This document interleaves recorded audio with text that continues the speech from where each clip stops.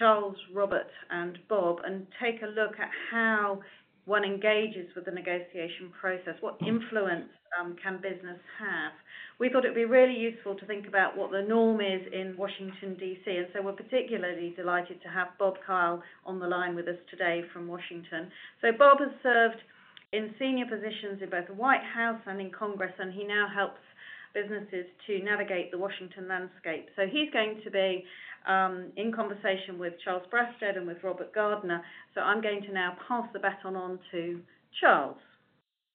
Thank you, Susan. Just to put this in a little bit of context before we get into it. I think one of the things we've already done in the last few minutes is a little bit of myth busting. The idea that the UK has nobody who knows how to negotiate a trade agreement is facile. We've heard that. The idea that the UK government hasn't started thinking about how it will play those and what it wants to get out of them is clearly not borne out by all of our experiences over the last 3.5 years. But does that mean it's all straightforward from here? Well, we've heard it's complex. I think there are really two issues for me about how this is going to work for business. One, of course, is a simple issue to state and a difficult one to solve, which is capacity within the UK government and indeed within the business sector to manage multiple trade negotiations simultaneously on a timescale that is entirely unprecedented. Capacity problems aside, I think what was fascinating from the conversation we've just heard is the detail that Lord Ezzalil can give about the way in which the EU approaches trade negotiations, the institutional setups, the established processes, and the way it engages with other stakeholders. That's the bit that in the UK we don't have because we haven't needed it. We haven't needed it for at least 2 generations, which is probably about 100 ministerial generations. So we just don't know how we're going to approach that. So that's really why we thought, well, who in the world does know how to do this stuff? And we thought about the US, and then we obviously thought about Bob. And I think there are really two questions that we want to, 2 strands to think about here. One is how government, the negotiators, engage with business. The other, and Aline touched on this, is how the executive engages with the legislature. And one of the developments we've seen in the UK in the last couple of months is a change to our Withdrawal Act, well, Withdrawal Bill as it is.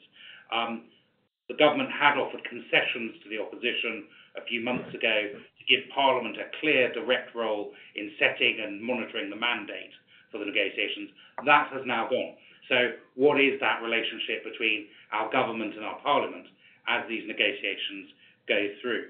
And the second strand is, of course, that business engagement. So, Bob, really keen to get your insights into how that works in a part of the world where you know how to do it. We know the US has been doing this for a long time, and you've got a very well-established tradition of business engagement directly with trade negotiators to help shape those agreements. Can you just tell us a bit about how that works, what the structures are, what the processes are, what's good and bad about it? Sure, glad to do it, Charles, and good afternoon, everyone. As Charles just said, the U.S. has been doing trade agreement negotiations for decades, and so I would say, in broad stroke, we have both a formal form of consultation and an informal form of consultation. The formal one is pretty well established and structured. It was set up in 1974 originally and involves 14 industry trade advisory committees, or ITACs, that formally advise our United States Trade Representative who does our trade negotiations and government officials, and they have these different groups that represent a lot of different sectors, everything from aerospace to digital economy to steel to services to consumer goods, and formally advises them. Lord has sort of indicated what exists along those lines in the EU space. There may not be as much in the UK space. So the second dimension of this is informal consultation, where there's a very open line in the United States where companies may go in and directly have meetings with USTR to talk about their interests, what they'd like to see in the negotiations, or they go in with trade associations, which sometimes companies like to do to sort of a little bit hide behind maybe, or if there's a commonality of interest in the trade association, it's a little more powerful to have a number of companies come in. But individual companies come in if they need a more tailored message as to what works for them. And the consultation, of course, in our case is not just with business, but also labor groups go in, environmental groups go in. It's pretty broad, but there's a fairly established thing. But I think in the context of the UK, we'll have to see if they establish more formal structures. But certainly the informal structure can be very effective, both for companies and for trade associations. Thanks, Bob. That's really interesting. I guess from a UK perspective, where the word lobbying is often thought of as a dirty word, there's potentially a perception that it's not right for businesses and trade associations to try and direct government policy. What would you say for that sort of audience here about what the value and purpose of the consultation process is? What's the reason for it? Sure. Well, I had served in the Clinton White House as the President's Special Assistant for International Trade, so I had lots of companies coming in to talk to me about trade agreements that we were negotiating at the time. And I think the most useful thing that came out of it was that they would explain to me how their business worked and what we needed to do in the negotiations to protect the interests. UK negotiators should be trying to serve the interests of the UK in these negotiations. And most of them do not come out of your sector. They don't know much about your sector. And frankly, you don't want people negotiating who don't know any of the business realities of sectors. So if you can go in and explain to them how your business works, what you want to achieve, what's important for the UK business, that can be very useful to a government official who really doesn't have any background in it and can frankly stop them from doing things that are unwise inadvertently because they simply don't know enough about the business. So I didn't see it as a horrible thing to do. I saw it as actually helping the negotiators in the process of this, and I would say that you're likely to be most effective when you do intelligently educate them about your business and what needs to be done in negotiations to help advance UK interests. Thanks, Robert. And just to understand, maybe this is a naive question, but in the US, do you see businesses, business leaders, their advisors in the room as part of the actual trade negotiations, sort of sitting alongside government negotiators, or are they very much in the back room? They're generally not in the negotiating room itself. At the end of the day, they are frequently outside the room, and because there is this pattern of consultation, it's not unusual for the U.S. negotiators to come out and consult with them. But the overarching point that I'd make is you have sort of a choice whether you're going to be proactive or reactive. And as in most things in business and elsewhere, it's almost always better to be reactive, and it's almost always better to start very early. So, we were talking about how the UK is putting together its proposals, which it will submit to the EU and so forth. It is much better to be in at the takeoff than try to join the whole thing mid-flight or at the landing. If your business goes to the UK negotiators now and says, look, in my business, here are the things that are really important to get. Here are the things you got to avoid.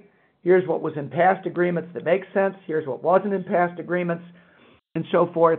Then you do have an opportunity to shape what they are going to propose at the outset. And of course, it's always better to shape what they propose at the outset than asking them to make a mid-course correction. And so you can really direct things. And again, you do it in this way that demonstrates you have knowledge about the industry and you can help them make smart decisions.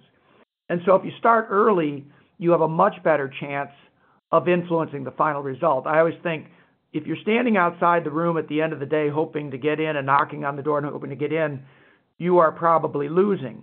If, on the other hand, months before that, if you have had a conversation very clearly stating what your priorities were and helping to educate them about why that's important for UK interests, then you're going to find that whether you're in the room at the end of the day or not doesn't make as much difference because they already know what you think. You've already had this discussion. In your perspective, hopefully you've persuaded them as to what they ought to do, and they're already pursuing what you would want.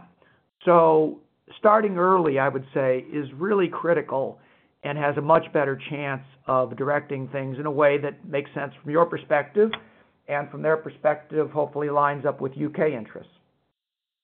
Okay, so get there early, be ready to educate, inform, support, is I think the message we hear loud and clear.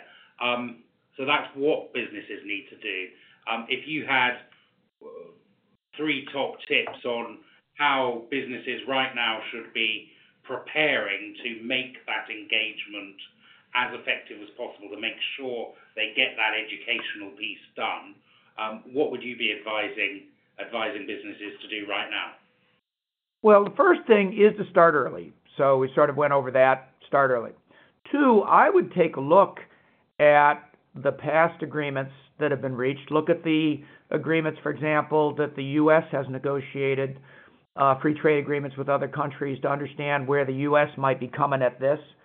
Look at agreements that the EU has negotiated, and again, with an idea of what were provisions that are good that we want to keep, what provisions maybe were troubling, what additional provisions could there be. And lastly, just be real clear about what your priorities are. Think through as a business, what are my priorities in this negotiation? What do I want out of it? So that you would be sure that what's being negotiated lines up with what you want. Obviously, clarity of thought and strategy is always really important, and it will serve you well, I think, as you try to engage with government officials on this thing. Well, thanks very much for that quick masterclass in engaging in trade negotiations. That's fantastically helpful insight. If I can try and now translate that into the world of the UK and what we're about to leap into, and ask Robert a couple of quick questions about the practicalities of this, really. We don't have the formalised engagement processes and the experience of doing that Bob was talking about, but I guess we have exactly the same need from the business side of things to get those tasks done, the early education, the guidance. Having heard what Bob was saying, Robert, what do you think? What are the points you take from that on a practical basis for what businesses here need to do? Well, Charles, thank you, and Bob, thank you. Certainly, everything you've said from learnings in the US resonates from my experience over here. In terms of adding a bit of a UK how, I think monitoring is very important. I think businesses that recognise the government is in uncharted territory and has set itself this, Charles, you called it an unprecedented timescale. I think where business can be monitoring for risk and opportunity, not just for itself, but actually for government, for the United Kingdom, because of the economic consequences of that, business can use that as a means of getting into government and providing some constructive solutions to that. But by monitoring, it's not just keeping an eye on the news and what's available in the public domain. It's also by engaging directly and stitching together the various points that businesses are hearing and taking the culmination of that back to government. Because as we've said on previous webinars, government is not monolithic and very often can benefit from outside organisations having picked up conversations around government and taken that back to it. It's a cliche to say that government doesn't know what it doesn't know, but I think we've talked about unknown unknowns, and I think, again, where business is able to identify some of the risks, not just for itself and its sector, but for government itself in these talks, that's something that government will be very happy to hear. And then, obviously, to present that with some constructive mechanisms for government to address it, drawing on the experience that business will have, and some of the ways in which government can approach that, will be beneficial to all parties. Robert, we've got, as we've already heard today, a strong majority government for the first time in a while, meaning, and one that has already sought to reduce the intended role of Parliament in this trade process. Does that mean, in your view, that in terms of engagement over the coming months and years, I suppose indeed in terms of the intelligence gathering that you were just talking about being crucial, that all of our efforts need to be focused on on government, or is there also something about Parliament or indeed about other stakeholders that needs to be part of a business strategy? Well, I think it's certainly the case that we have a very different parliamentary makeup now than when we started our webinar series. But my sense is very much to focus on government, to focus on politicians, but also the senior officials within government. What I would add, though, is to be cognizant of the broader domestic agenda of government. As we've said on previous webinars, this is a government that is not only committed to Brexit and the trade deal, but it's also committed to retaining the support that it was given at the last election. One of the ways that it will do this is by a fairly progressive domestic agenda, and that is something where anyone who can support, will be greeted with open arms, which in a sense takes us back to Parliament, because over the course of the next 4 or 5 years, I think to start with, we're going to see a much more holistic approach to retaining that support by delivering a strong economic ground for jobs and prosperity across the UK. But my sense is towards the end of this Parliament, we will start to see a move towards more specific support for constituencies, and that is where businesses can also start to engage with some of those backbench, particularly Tory MPs, who will be gearing up in election mode to the next general election. Thanks, Robert. And just one last question on the how. Bob talked a bit earlier about the role of trade associations in the US, and of course, those are some of the structures, the institutions that we do have and know well in the UK. The business organisations, the trade association, have played a big role in communication between industry and government. Do you see that as being the central channel for engagement with government on the trade policy issues, or are there other things, other ways that businesses need to be thinking about? Well, I think trade bodies remain incredibly important, and they are recognised and respected by government, as indeed they are by their members. One of the prices that we pay for weight is dilution, and I think we need to be careful that we are assessing in an unprecedented period with an unprecedented time frame that we're not just relying on a default. Some of the trade bodies that we as a firm are associated with have been incredibly nimble and drawn on great contacts and some very bright people to support government. But I don't think anyone has all the answers in this. And I think in addition to drawing on membership and support for trade bodies, I do think organisations need to be engaging directly with government. I think they need to be monitoring, and they need to be providing constructive solutions directly, because there will be small wins for business and indeed for government, which shouldn't be ignored. And just on that, Charles, there's a second point. One thing that we as a firm have heard a lot about is that some of the smaller organisations may not have the resource or the experience or indeed the weight to go into government and make noise and be heard. I think it's important that they come together as closely as they can, rely on their membership of trade bodies, but also where they have lawyers, and particularly good lawyers, to seek guidance from them in how they can both plan an approach to government and supporting government for this, but then also relying on firms and advisors that they already have to provide some of that assistance for them.